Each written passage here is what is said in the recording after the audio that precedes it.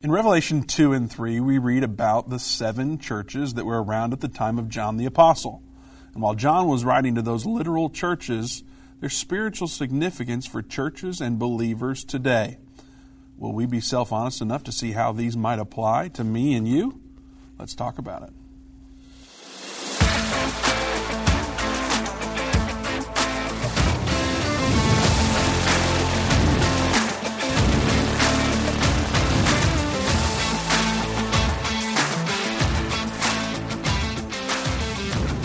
Welcome to the End Time Show. Vince Stegall here with Doug Norvell. You know it is time to look forward to the future.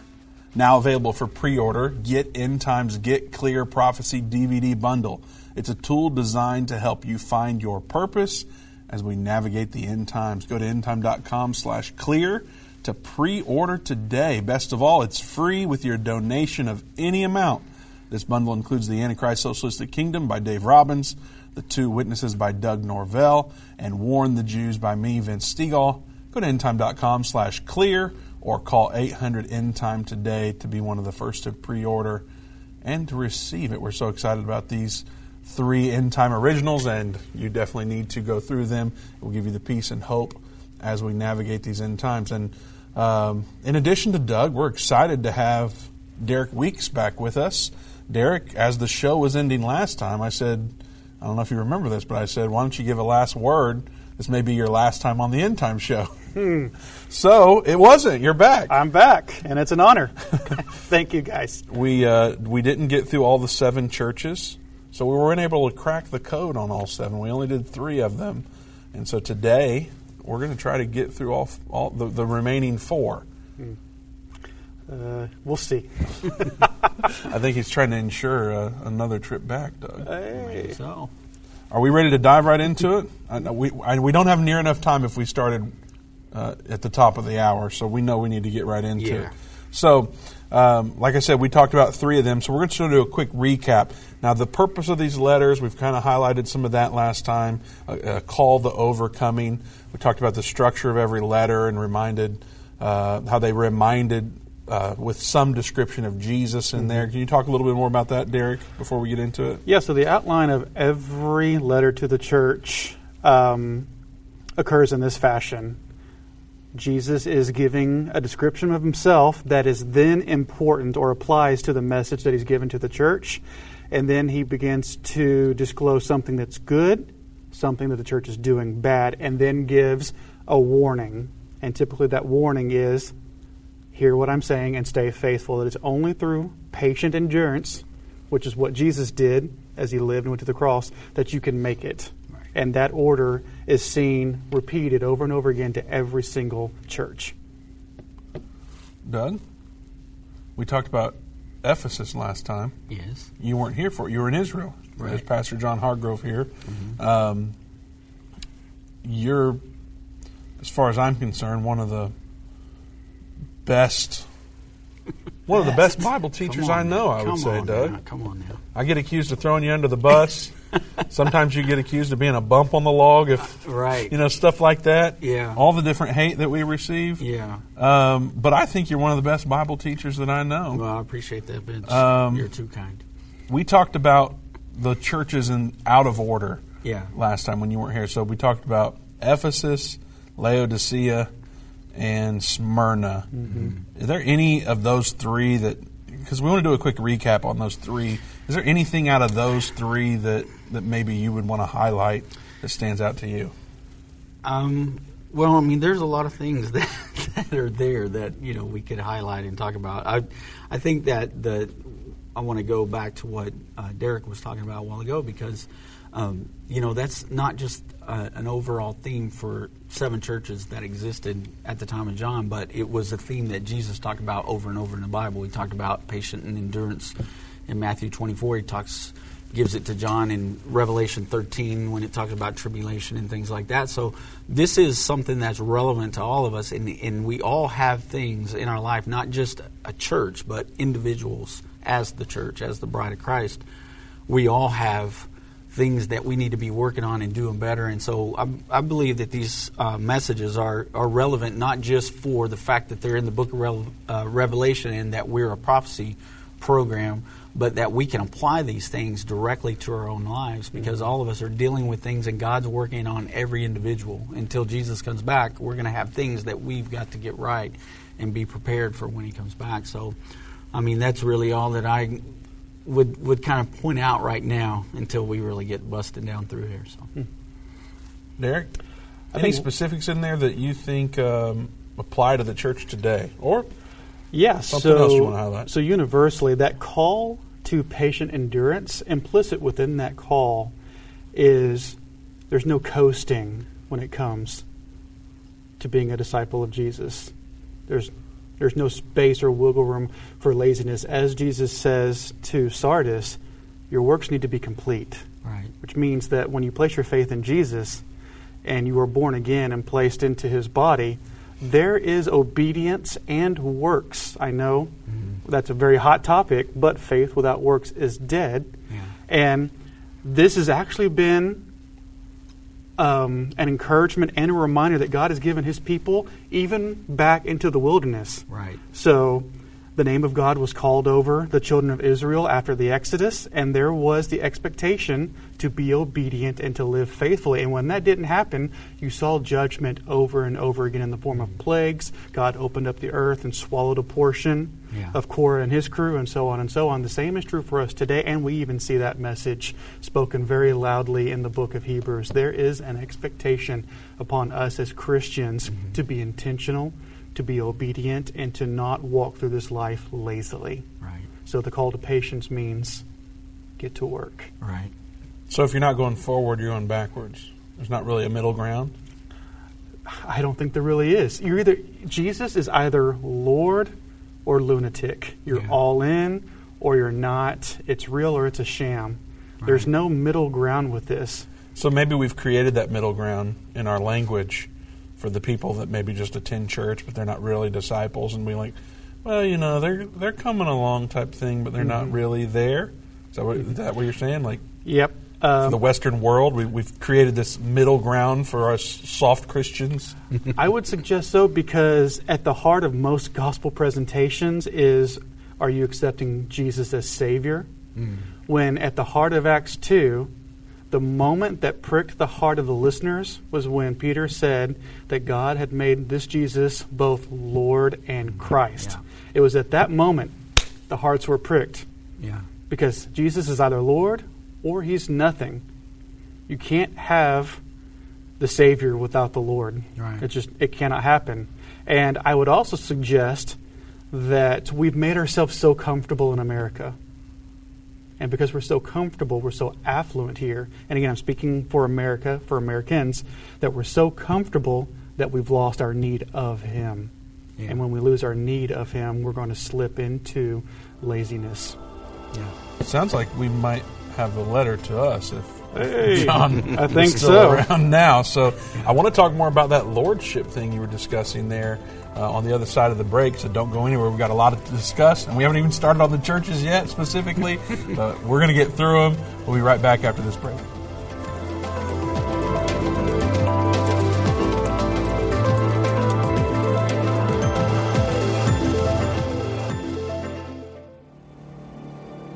A voice spoke to me and said, I've got something I want to show you. I was so sure God had talked to me. And I was stunned on what I saw. A direct fulfillment of this over 2,500-year-old prophecy. The United States will stand with Israel. Why haven't I ever seen this before? 1/3 of humanity will die. What do these beasts symbolize? The lion, the bear, the leopard. The combined beast from Revelation 13 represents the end-time government of the Antichrist. Understanding the end time. Now available for pre-order at endtime.com/ABC. Go to endtime.com/ABC or call 800-ENDTIME. Satan and the elites of this world don't want you to understand the timeline leading to the second coming of Jesus. You can pinpoint where we are in the end time. understand how you fit in, and be filled with hope in God's plan by watching The Future According to Bible Prophecy. Go to endtime.com/future or call 800-ENDTIME. That's 800-363-8463. What if you could understand Bible prophecy? Dave Robbins, the host of the End Time Show's TV and radio programs, is holding a free prophecy conference near you.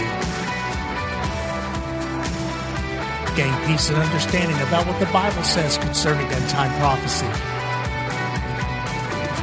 Call 1-800-ENDTIME or go to endtime.com/events to see when Dave will be in a location near you.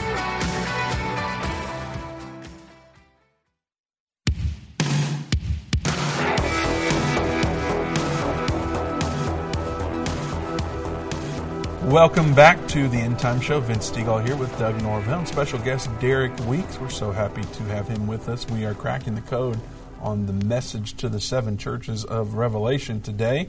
Before we get back into that, I want to remind you that the pre-order special for Understanding the End Time has been extended because of production time being delayed. That's coming to us here any day now. However, you can still take advantage of the $350 or more in bonus items that are available. If you go to endtime.com/ABC, you can see all the options there for pre-order and Understanding the End Time, or you can give us a call at 800-END-TIME. That's 800-363-8463.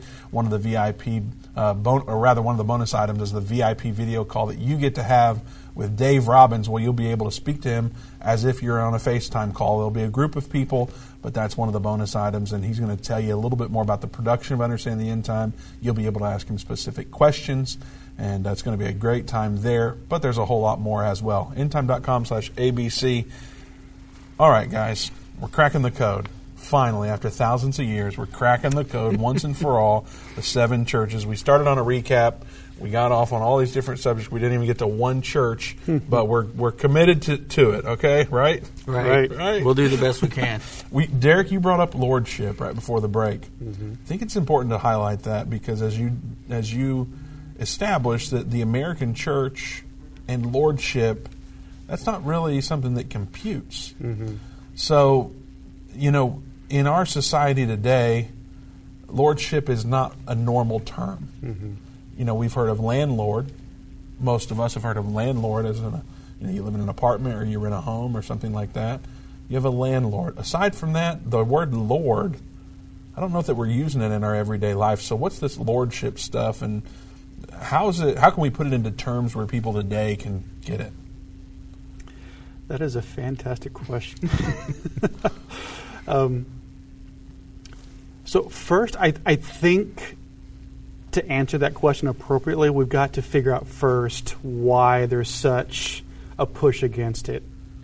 Well, I think that part of that might be slavery, the topic of slavery and people being lords over slaves, mm-hmm.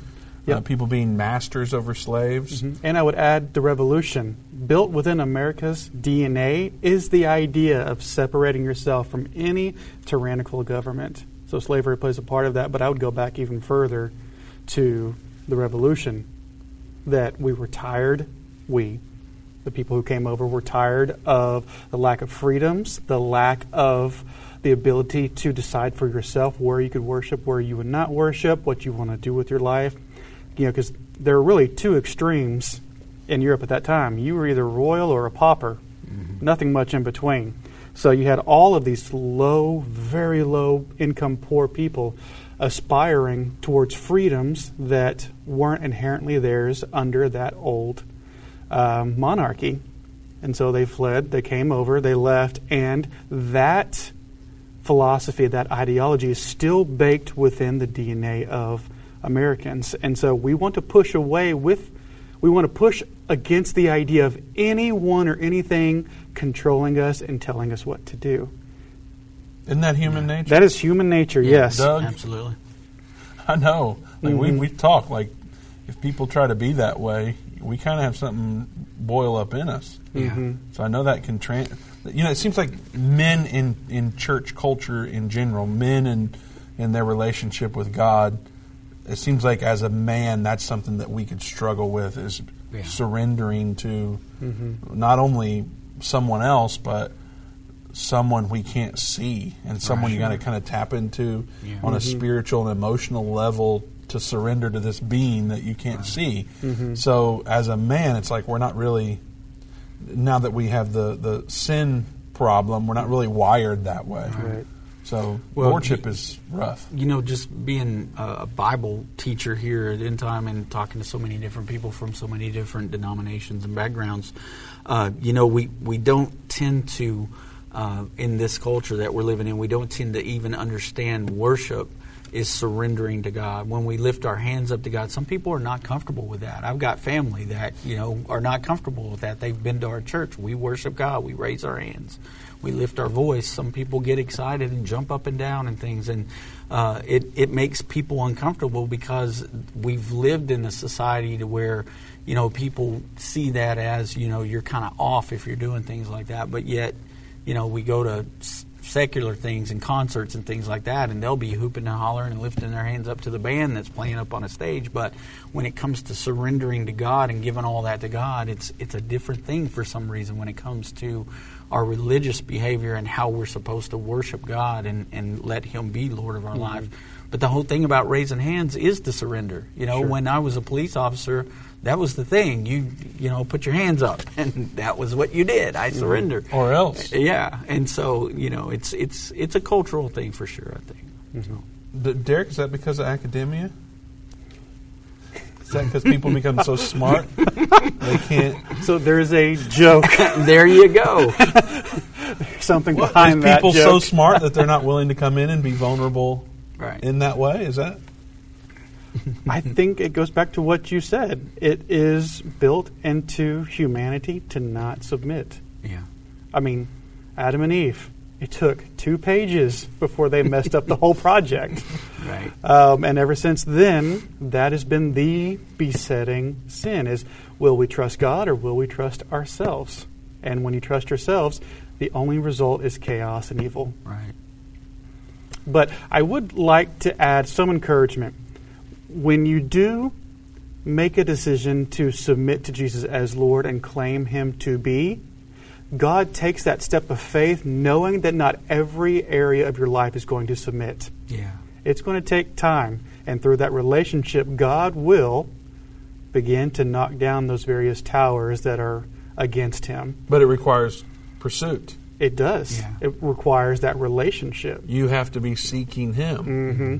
And if you coast, quote unquote, you're not really seeking Him at that point. Correct. Yeah. Yeah. And so I bring that up because some people will not make the step of faith because they know they can't fully submit everything. Yeah. Right. And that's, I believe, not the thing that God is really looking for at the beginning. He's just looking for that faith that's placed in Him that says He is Lord. And now, with that happening, God says, okay, I can work in that person. My Spirit's going to reside in them. Yeah. And they're going to give me, willingly, that power to knock down the things that are rebellious. And that is going to be a lifetime affair. Amen. And it will not be completed until the day that Jesus returns. Yeah. Amen. And He's going to have His great reset then. And we're going to get to be Yes, part of He that. is. Absolutely. We're not looking at Klaus Schwab's great reset or No. Joe Biden's great reset. We're looking for His great reset. And if you want to be part of that, you need to go to endtime.com/reborn and make sure you've been transformed like the disciples in the book of Acts were transformed. Go to endtime.com/reborn. Make sure you're going to be part of that great reset that's coming. All right, guys. The church of Ephesus. It's the church that had forsaken its first love. We already covered it in the previous episode, and that was back in, I think it was May 24th that you were with us before, Derek. Is there anything we want to highlight on that one as we just do a quick review? The church that had forsaken its first love. I think for me is to remind people that the one thing that prompts Jesus to take away the lampstand is because people have stopped loving. And by that I mean allowing love to be the thing that pushes them in everything they do. So remember, Jesus says repent and go back to the first works. So He's not talking about love in the emotional sense, but love being a decision to better the people that you're ministering to. Your spouse, family, kids, classmates, coworkers. Right. That is the one thing that will prompt Jesus to take away His lampstand. So it's pivotal, it's paramount that we don't coast. We don't just check the boxes, but we are intentionally and with purpose, loving others. Yeah. And one of the things about that lampstand that comes out to me, that lampstick, it talks about, if we look at, when you look at Mystery Babylon, that's another way that we know that that is a church that is no longer seeking God. It's a false church. And the way that we know that is because in Revelation 18, it says that the light will no longer shine from her candle, nor the voice of the bridegroom be heard in her, or the voice of the bride. And so that's another way that we can say we understand that this is not the United States of America, Mystery Babylon. This is a fallen religious system because they begin to chase after other gods, and the light of their candlestick no more shines in there. And so that's a representation there, too, to help us understand that. These are churches that God's talking to. And, to say that the light's not going to shine in you anymore, God has done that in Revelation 18. He's taken that light away from that entity, that church. And so just to kind of see that is something that's going to happen in the end time. And this is very serious. Even though John wrote this to those churches, it's a serious matter, and God does it in Revelation 18. One portion in there, and I think it's in every portion, anyone with ears to hear must listen to the Spirit. It's like, that's one thing that I pray for myself. That's one thing I pray for my family and our church as we gather, and I'm praying about the gathering that we're having. We're going to worship. God, open our ears to hear what your Spirit is saying. Yeah. Open my ears. Help me to see what you're trying to do. Help me to see what you're trying to do in my life, and to be self-honest enough to take what you're saying and to apply it to me and not go, that was for Doug, that was for Derek. No, it's for me. There's something here that I have to adjust. And so I have ears to hear, and I need to listen to what the Spirit is saying. And that's a timeless message that just sticks out to me as we go through it. The next one that we highlighted was Laodicea. We skipped all the way to Revelation 3:14, the seventh church. It's the church with the lukewarm faith. What are we highlighting out of there as we move quickly through these three that we covered previously on May 24th? Anything? Well, I love when I watched that program and listened to it. I loved when y'all described being hot or cold and what that actually means. And that is one of those things that it's interesting because of what was happening in history at that time. But it's also interesting to understand that I think that kind of goes back to what Derek was saying earlier. Either Jesus is Lord of our life or He's not, and so that's what that's saying. The Lord didn't like that so much that it said He spewed them out of His mouth. He would. And that's like, when you really look at what that word is, that's like projectile vomiting. That's not just I'm spitting something out of my mouth that doesn't taste good. You're spewing it out of your mouth. And so we've got to be very careful, and we need to be on fire for God. We need to be just burning up for God and always seeking after what He wants us to do in our life, and then helping other people to get there. That's part of being a Christian, is to help other people to get there too, to be on fire for God and to be hot. So anyway, I love the way that Derek brought the history into what was going on in that region in that lesson. That was real good. I learned something that day. I did not know that, so appreciate that. How about Smyrna, Derek? The church that would suffer persecution. Yeah, and the church back to the second church. Yep, and the church that didn't have anything wrong with it. Jesus only commended. Go ahead. Smyrna. Sorry. Go ahead. What were we going to say? No, it's good. Okay.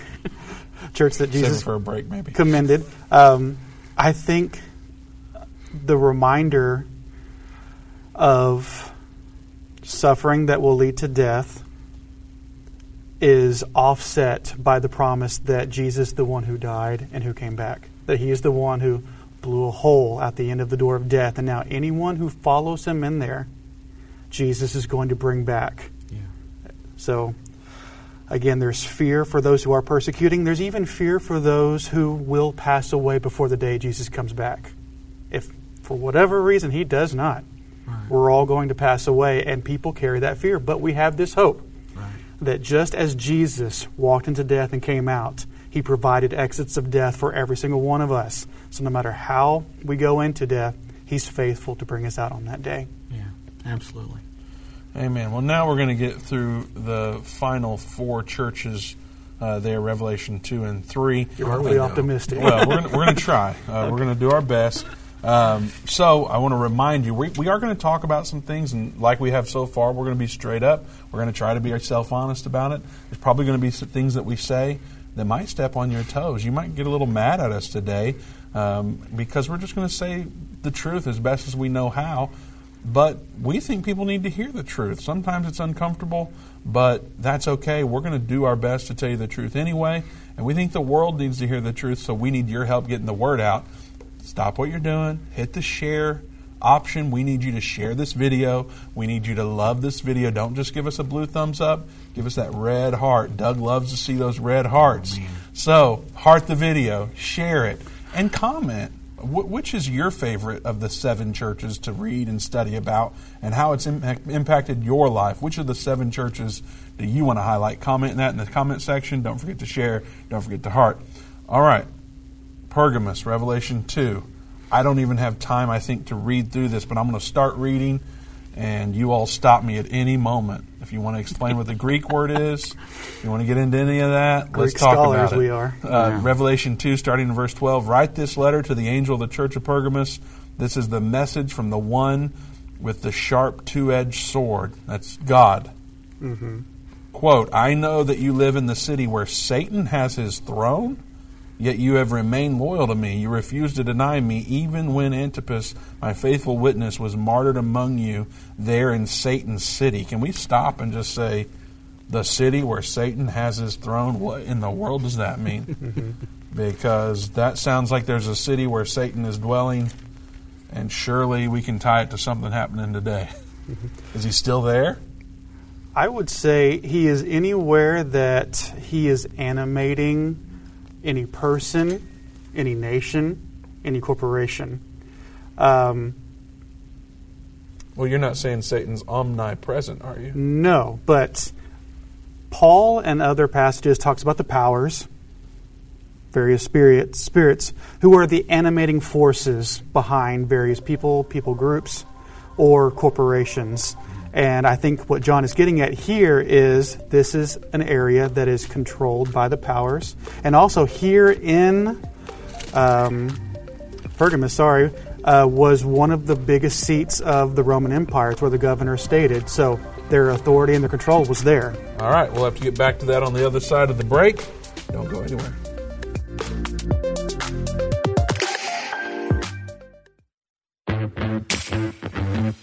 They that understand what is taking place will instruct many. Except a man is born again, he can enter or see the kingdom of God. I don't care what label you've been given or what label you've given yourself. You are essential. You still matter. This is a journey, and when we get to the other side of that, that's where our prize is. That's where our reward is.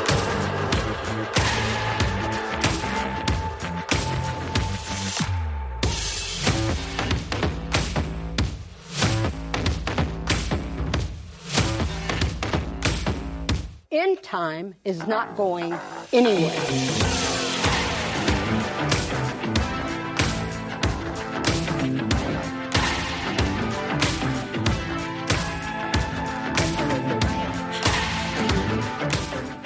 The symbols and prophecies within the book of Revelation have perplexed Christians and unbelievers around the world. In his final work, Revelation, The Unveiling of Jesus Christ Part 2, the late Irvin Baxter unlocks the mystery of the book of Revelation with in-depth analysis and commentary like you've never heard before. These comprehensive study tools, available for $299, will deepen your biblical understanding. Don't miss this special offer.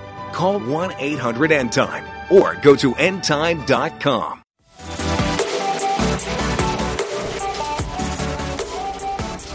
Welcome back to the End Time Show. Vince Stegall here with Doug Norvell and special guest Derek Weeks. We're talking about cracking the code, the 7 churches of Revelation. There's many messages that we are going to uncover. Like I said before, it might make you uncomfortable. It might offend you a little bit if you don't want to hear the truth. We're going to do our best to tell you the truth. And sometimes that might mean saying things that go against the cultural norms, and we're okay with that if it's lining up with Scripture. So that's what we're committed to doing. That's what we're doing today. Don't forget to go to endtime.com/clear to pre-order the Get Clear Prophecy DVD bundle. You're going to get 3 DVDs. that Dave, Doug, and I have done. And it's finally available for pre-order. You'll be the first to get the DVD if you go there today, endtime.com/clear, or call 800-ENDTIME. It's absolutely free with any donation. Some people have given $50. Some people have given $500. It doesn't matter. Whatever the Lord leads you to give, that's what we want you to do. We think this message is important. The 3 messages in these lessons are important for you to know, so you can have it for a donation of any amount, endtime.com/clear. All right, guys, we left off in Pergamos talking about Satan and his throne, the city where Satan has his throne. Derek, were you finished with that? Did you have any feedback? Where do we go from here? I agree with what Derek was saying there, because I feel like some of the things that are listed there, like, eating things that are sacrificed to idols, committing fornication, all those things, anywhere where that spirit is the seat of Satan. I mean, we could say it's right here in, Hollywood and places like that where, I know that right now there's a lot of stories in the news about things that are going on in the world, and a lot of it involves America and some of the things that are going on here and some of the, the talk about where some of that comes from. But that anywhere that's happening in the world, because it's happening everywhere. Right now we're focused on what's going on in this country because it seems like we're kind of going into the sewer here. But anywhere where Satan is controlling the thoughts and the minds of the people through whatever means he's doing that, I believe that's the seat of Satan. In this particular place, he was causing people to do these things that go against God. And that's exactly what's going on here. Mm-hmm. I mean, when we talk about the abortion rate that's going on here, the legalization of homosexual marriage and all the things that we're allowing to happen in this country, I think Satan has a seat here right now. And, the only way that we can change that is through what Jesus is telling the church to do. Well, and I like particularly, it's easy to highlight that city where Satan has his throne and not finish the sentence. Yeah. Mm-hmm. Yet you have remained loyal to me. Mm-hmm. You refused to deny me even when Antipas, my faithful witness, was martyred among you there in Satan's city. So it's like no matter what's going on around you, you can still be loyal to me. Right. So I can't blame my upbringing. Mm-hmm. I can't blame how I was raised or what I was exposed to as a child or even as an adult. I can't blame my spouse. Mm-hmm. Like, I can be loyal to him no matter what. Even if I'm in the city where Satan has his throne, Yeah. I can be loyal to him in spite of all that. Yeah. Right. And this is where John ultimately goes, that then some of you, because of that persecution, have allowed yourself to be assumed within the culture that's heading towards an evil direction. Yeah. So the text then prompts a question: how do Christians live in a culture that's antithetical to God and His gospel? Yeah. What do you do? How do you live? Yeah. And as we know, Paul addresses some of those concerns in 1 Corinthians 8 through 10, as well as Romans 14, on some of the do's and don'ts whenever you're living in a culture that is against God. Yeah. What are some of those? How can we apply that today? How can we apply it today? I think that one of the do's is that you should still get involved somewhere in the culture, whether it's your neighborhood, whether it's PTA if you're a parent, or in the school, because first and foremost, we are commanded to be witnesses that go out. We don't just hide away. Right. We don't just run away. We're still very much on the move and marching forward. You're given the Spirit to be a witness. So go out, but then don't become complicit or don't partake in various evil practices. You don't want to be... I'm not going to use those examples. Say it, Derek. You don't want to go off to some random club where anything and everything can go. It's just one example. You don't partake in that. You don't partake in any corporations that are purposefully exploiting people. Yeah. You don't partake in any organization that is taking advantage of people. Those are things that we do not do. Those are contrary and antithetical to God and His gospel. But that doesn't mean then that we shy away, like I said earlier. Right. So, but also, as times change and cultures change, we then have to ask the question again, what does it look like to be a faithful servant today? Yeah. Just because you did the work a year ago doesn't mean that you're necessarily on the right trajectory today? Right. It's a question you have to ask yourself every day. What does it look like as a child of God, as a disciple, to live faithfully in a nation, in a corporation, in whatever that is contrary or running contrary to God? So you have to consistently and continuously ask yourself that question, because if you don't, you're either going to shy away and run away, or you're going to get swept up in the culture's current. Right. And, I think we have perfect examples with Noah and with Lot.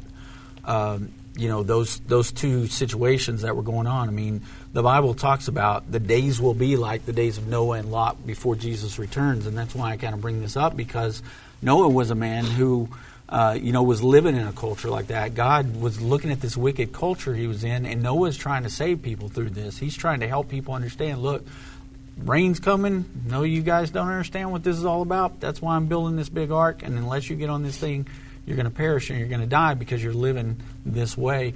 Lot could have easily opened the door and let the people inside and kept favor with the people of Sodom and Gomorrah, but he closed the door and didn't allow that to happen. And God saved him through it, and would have saved everybody, but because his wife longed for that culture and wanted to go back, she was turned to a pillar of salt. And so I think that kind of applies to those men, showing us a way that you do this in a culture. You can still live for God, even if you're the person in the minority and the person that's being made fun of and being laughed at. It's okay, because through that persecution and that type of tribulation, God is going to bless you and save you through it. God goes on to say, but I have a few complaints against you. You tolerate some among you whose teaching is like that of Balaam, who showed Balak how to trip up the people of Israel. He taught them to sin by eating food offered to idols and by committing sexual sin. In a similar way, you have some Nicolaitans among you who follow the same teaching. Okay. Repent of your sin, or I will come to you suddenly and fight against them with the sword of my mouth. Anyone with ears to hear must listen to the Spirit and understand what he is saying to the churches. To everyone who is victorious, I will give some of the manna that has been hidden away in heaven, and I will give to each one a white stone, and on the stone will be engraved a new name that no one understands except the one who receives it. So there's so much to say. Yeah, you could preach a sermon off of that. Verses, but for me, in verse 14, we're given a very stark warning. Be careful. Sorry. We got workers coming in and helping us here. I'm new, so please forgive me. Verse 14 is a reminder for us to be very careful with who you allow to come into your life and within the church. So if you remember, when Balaam was hired by Balak to curse the children of Israel, he could not. God was preventing it from happening. But in order to then still mess them up, he told the king, bring in some Moabite women, and they can seduce the men of Israel, and then they're going to pretty much implode because of that. Yeah. So because of these Moabite women coming in, the men were having affairs. They were Scripture was saying fornicating, however you want to say it, right. Having sex with other women, and as a result, these women turned the men away from God. Right. And now here, John is saying the same thing can happen to us. If we allow certain individuals to sneak in, right. They can then divert our eyes off of God and onto some other thing that isn't God, and that's going to trip you up. Yeah. And we're seeing that happen, too, in this age that we're in right now. We're watching people coming to the church that are leading people away from truth. And it's been going on for a very long time. I mean, Paul said that it would happen, and then we saw the dark ages come and we saw the great falling away. But Paul warned that was going to happen. And here we are, looking back at these scriptures that John wrote, and we're able to see where this is happening now. I mean, I could sit here and name things we've had on the program, clips of different churches that are allowing some pretty crazy things to happen within their congregation, and they are slipping away even further and further, getting further away from God, because they've allowed this kind of thing into the church. Right. So, Derek, I'm not trying to throw you under the bus for the record. People say I throw Doug under the bus. I'm not trying to throw you under the bus. But we have known each other for a Many long years. time, Mhm. 16 years now. So if anyone were to be thrown under the bus, it might be Derek. Okay, so in 13, we read and highlighted how they remained loyal to God. And then how they're faithful witness and refuse to deny Him. Yep. And then we go on to say, well, there are a few complaints against you. Mm-hmm. So is this not implying that before we said you're either going forward or you're going backwards? There's no middle ground. There's no, kind of coasting in Christianity, true Christianity. But this kind of sounds like that. Mm-hmm. No, I think you're right, and that is something that I haven't pulled from until you brought it up. Yeah, so it's appearing as if these Christians are a bit of a mixed bag, that there are elements in the positive, elements in the negative. So like we said, the format of all of these letters starts off with a reminder of some aspect, a positive thing and a negative thing. So you could very well say rightly that there is this lukewarmness, there is this unintentionality happening. Well, yeah, and so I guess in spite of their loyalty, there's still some messed up stuff going on, and they're not necessarily moving forward. So he's calling them to repentance. And in some areas. So it's God's grace that's doing this. Because every single one of us, like I said earlier, there's going to be some area that's not submitted to Jesus. That's what I was going to say. We're, like we said before, we're all a work in progress. And until Jesus comes back, we're not going to be complete. Yeah. We're all going to have something that God needs to chisel off us as He's beginning to build that sculpture of what He wants us to be. So. I've got so much work to do, Doug. Me too. Man. God has been so good. Yeah. You were talking about how sometimes we get excited and jump a little bit at the church you go to. And, there's a song that we sang in church growing up. Look what the Lord has done. Look what the Lord has done. He's healed my body. He's changed my mind. All this stuff. He saved me just in time. I need to roll an organ out when we get to that one. Get that B3 going. Do the huckabuck on that song because I think about what the Lord's brought me from, and I'm going, thank you, Jesus, but there's so much more that I need help with. So help me, Jesus, at the same time. Well, and part of that help is Him telling you it's not your job to worry about that. It's my job. What do you mean? I don't worry about the problems that I have? You think I should just coexist with my problems and not try to change? That it's not incumbent upon you to worry about that. It's incumbent upon you to be faithful to what God is leading you to. Yeah. So you remain focused on Him and what He's calling you to do. You don't remain focused on all the negatives in your life and all the negatives in the world. You just remain faithful. We talk about God gravity. Seek first the kingdom of God. Seek first the kingdom of God and His righteousness, and all these things will be added unto you. Yeah. You need to be seeking first Him and His kingdom, His righteousness, and then you can say, I'm resting assured in Him about everything. I trust in God above everything else.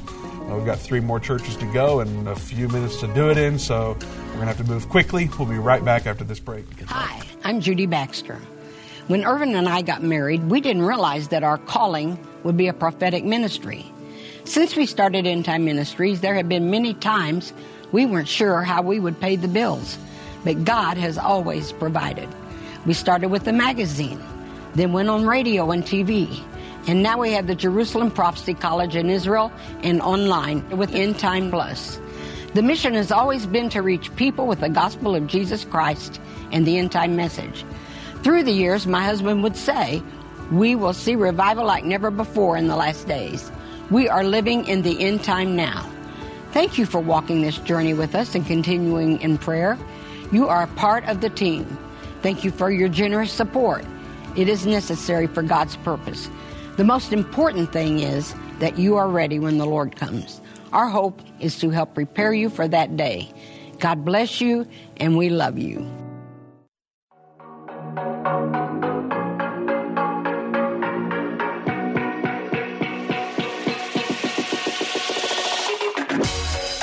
Welcome back to the End Time Show. Vince Stegall here with Doug Norvell and special guest Derek Weeks. We're talking about the 7 churches in Revelation, trying to crack the code here. We've covered 4 churches already. We're wrapping up the 4th. We think we'll get to the rest before the end of the show today. Don't forget to share this video and love it. Give us a heart instead of the thumbs up. And then also comment. How about just comment the word Jesus? Who is on Team Jesus here? Who wants Jesus to continue to speak into your life and to tell you the truth? Just like we're reading about here with the 7 churches, sometimes he's praising you for things that you're doing well. Sometimes he's saying, okay, you did this good, but you still need to repent for these reasons. Who wants that in their life? If you want God to speak truth into you, just comment the word Jesus. Show everybody that's where your loyalty stands. All right. Derek, Pergamos, you have one more point to bring out on that before we move on. Yeah, just a really neat connection that I think is encouraging. Many of the early church letters, and Paul himself writes the church as walking through the wilderness and heading towards that ultimate hope. Likening the church to the children of Israel when they were walking through the wilderness, heading towards that promised land. And here, John says in verse 17 that for those who repent of the things we talked about, or for those who remain faithful, you will receive this hidden manna. That is to say that God is going to feed you and nourish you in this wilderness, just like He did the children of Israel when they were walking through the wilderness. So even though we're in a culture that's antithetical to God, even though there may be people trying to sneak in and to divert our gaze away from God, we have this promise that if we stay repentant and remain faithful, then He's faithful to take care of us, nourish us, feed us, give us the grace and the strength that we need to live this life well. Yeah. Amen. Yeah. All right. We are going to move to Thyatira, which is found in Revelation 2, starting in verse 18. I'm going to do my best to skip over some of the verses and highlight the ones that we need to in order to speed through this as quickly as we can. I'll start in verse 19. We know this is from God, this letter, this word. Verse 19 is a quote, "I know all things you do. I have seen your love, your faith, your service, and your patient endurance, and I can see your constant improvement in all these things, but I have this complaint against you. You are permitting that woman, that Jezebel, who calls herself a prophet, to lead my servants astray. She teaches them to commit sexual sin and to eat food offered to idols. I gave her time to repent, but she does not want to turn away from her immorality. Therefore I will throw her on a bed of suffering, and those who commit adultery with her will suffer greatly unless they repent and turn away from their evil deeds. I will strike her children dead, then all the churches will know that I am the one who searches out the thoughts and intentions of every person, and I will give to each of you whatever you deserve. But I also have a message for the rest of you in Thyatira who have not followed this false teaching. I will ask nothing more of you except that you hold tightly to what you have until I come. To all who are victorious, who obey me to the very end, to them I will give authority over all nations. They will rule the nations with an iron rod and smash them like clay pots. They will have the same authority I received from my Father, and I will also give them the morning star. Anyone with ears to hear must listen to the Spirit and understand what He is saying to the churches." So Thyatira is the church that had some false prophetesses. And is he talking about Jezebel? I mean, surely she's been dead for a long time by now. Is he really talking about Jezebel, or what's he talking about here? The spirit of Jezebel. Yes. I think what John is doing here is he's giving the same warning to Thyatira as he did to Pergamos. Here you are, you've diverted your gaze off of God, and now you've gone to idol eating and fornication. Except this time it's not people sneaking in like it was with Balaam and Balak. Here it is, you have somebody on the inside who is church folk who are intentionally tripping you up, diverting your gaze off of God, off of His truth, off of His word, and onto something else. And then here, John then gets to using symbolic language of throwing her on a bed. Everyone who messes around with her, I'm going to utterly cast off. It's a big warning. Don't fall for her tricks. Don't fall for these false doctrines. And if you repent and if you stay faithful, here's the amazing thing. Not only will Jesus share His rule and reign, so that on that day you're ruling and reigning with Him, but He's going to give you the morning star. And Jesus says in Revelation 22 that He is the morning star. So what He's saying is, I'm giving you myself. And I'm bringing you into a deeper relationship, and the result of that relationship is now you're going to shine as bright as I did. You're going to be that light that goes into a dark world, witnessing to me and to everything that I stand for. Yeah. And once again, I think we see a correlation to Mystery Babylon, that the Bible calls her the great whore, and that she has many daughters. And so we're looking at, that's what this Jezebel spirit is. It's a whoredom that she's leading people astray. And like Derek said, purposely leading people astray. I think that's what we're seeing in Revelation 17 and 18 as well. We're seeing this false church pull people and lead them astray. But God gives them the same promise in 18:4, Revelation 18:4. He says, "But come out of her, my people, or else you'll partake of her sins and suffer the wrath." And so he calls his people out there too, telling them this is like a last warning. Come out of this false religious system and this whoredom of chasing after other gods. And so I see that correlation as he's reading that as well. And God still provides hope, even though this is a rebellious church being led by rebellious people. One day we'll have to talk about the spirit of Jezebel. Okay. It won't be today. We don't have time. We're barely going to get through these churches. But I've got some things to say about that. Okay. That we don't have time for. All right. Revelation 3, Sardis, the church that had fallen asleep. He says, "I know all the things that you do, and that you have a reputation for being alive, but you are dead." I can't help but pause there. I know. That's hard. People think that you're alive. You're fooling everyone to think that you are alive, but you are dead. Yeah. I think about churches that I believe, or that many believe are alive. I think about these mega churches where there are thousands and thousands of people that are members, and people think, "Man, that's a happening church. I got to get in there," but there's no spirit there leading that church. Sorry, I didn't mean to interrupt you. I'm just saying. No, bring it on. That's great. I'm wondering if you're going to name names. No, I wasn't going to. Okay. I was trying to be nice. Well, we know people like this. We know churches like this that appear to be alive, but God is saying you are dead. Of course, Sardis specifically here. He's saying, wake up. Wake up. Strengthen what little remains, for even what is left is almost dead. I find that your actions do not meet the requirements of my God. Go back to what you have heard and believed at first. Hold to it firmly. Repent and turn to me again. If you don't wake up, I will come to you suddenly, as unexpected as a thief. Yet there are some in the church in Sardis who have not soiled their clothes with evil. They will walk with me in white, for they are worthy. All who are victorious will be clothed in white. I will never erase their names from the book of life, but I will announce before my Father and his angels that they are mine. Anyone with ears to hear, again, must listen to the Spirit and understand what he is saying to the churches. So the Christians at Sardis knew exactly what John was drawing from. 600 years prior, during the time of Cyrus the Persian, Sardis rested on top of this very steep hill. And the city thought that they were impregnable, to the point to where they became so boastful that they kind of got lazy. They thought they were safe. They fell asleep. And then 600 years prior to this writing, the Persians sneakily and stealthily invade the city and overrun it unbelievably quick.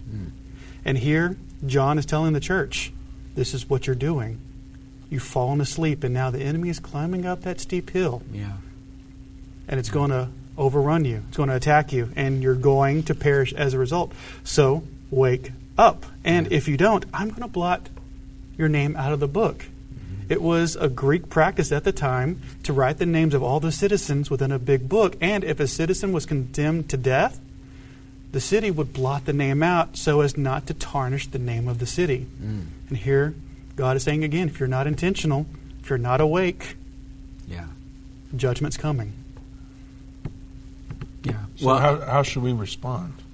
Well, one of the things I think back to is what Paul said in, I think it's 1 Thessalonians chapter 5, where he's talking about the timing of Christ's return and the resurrection.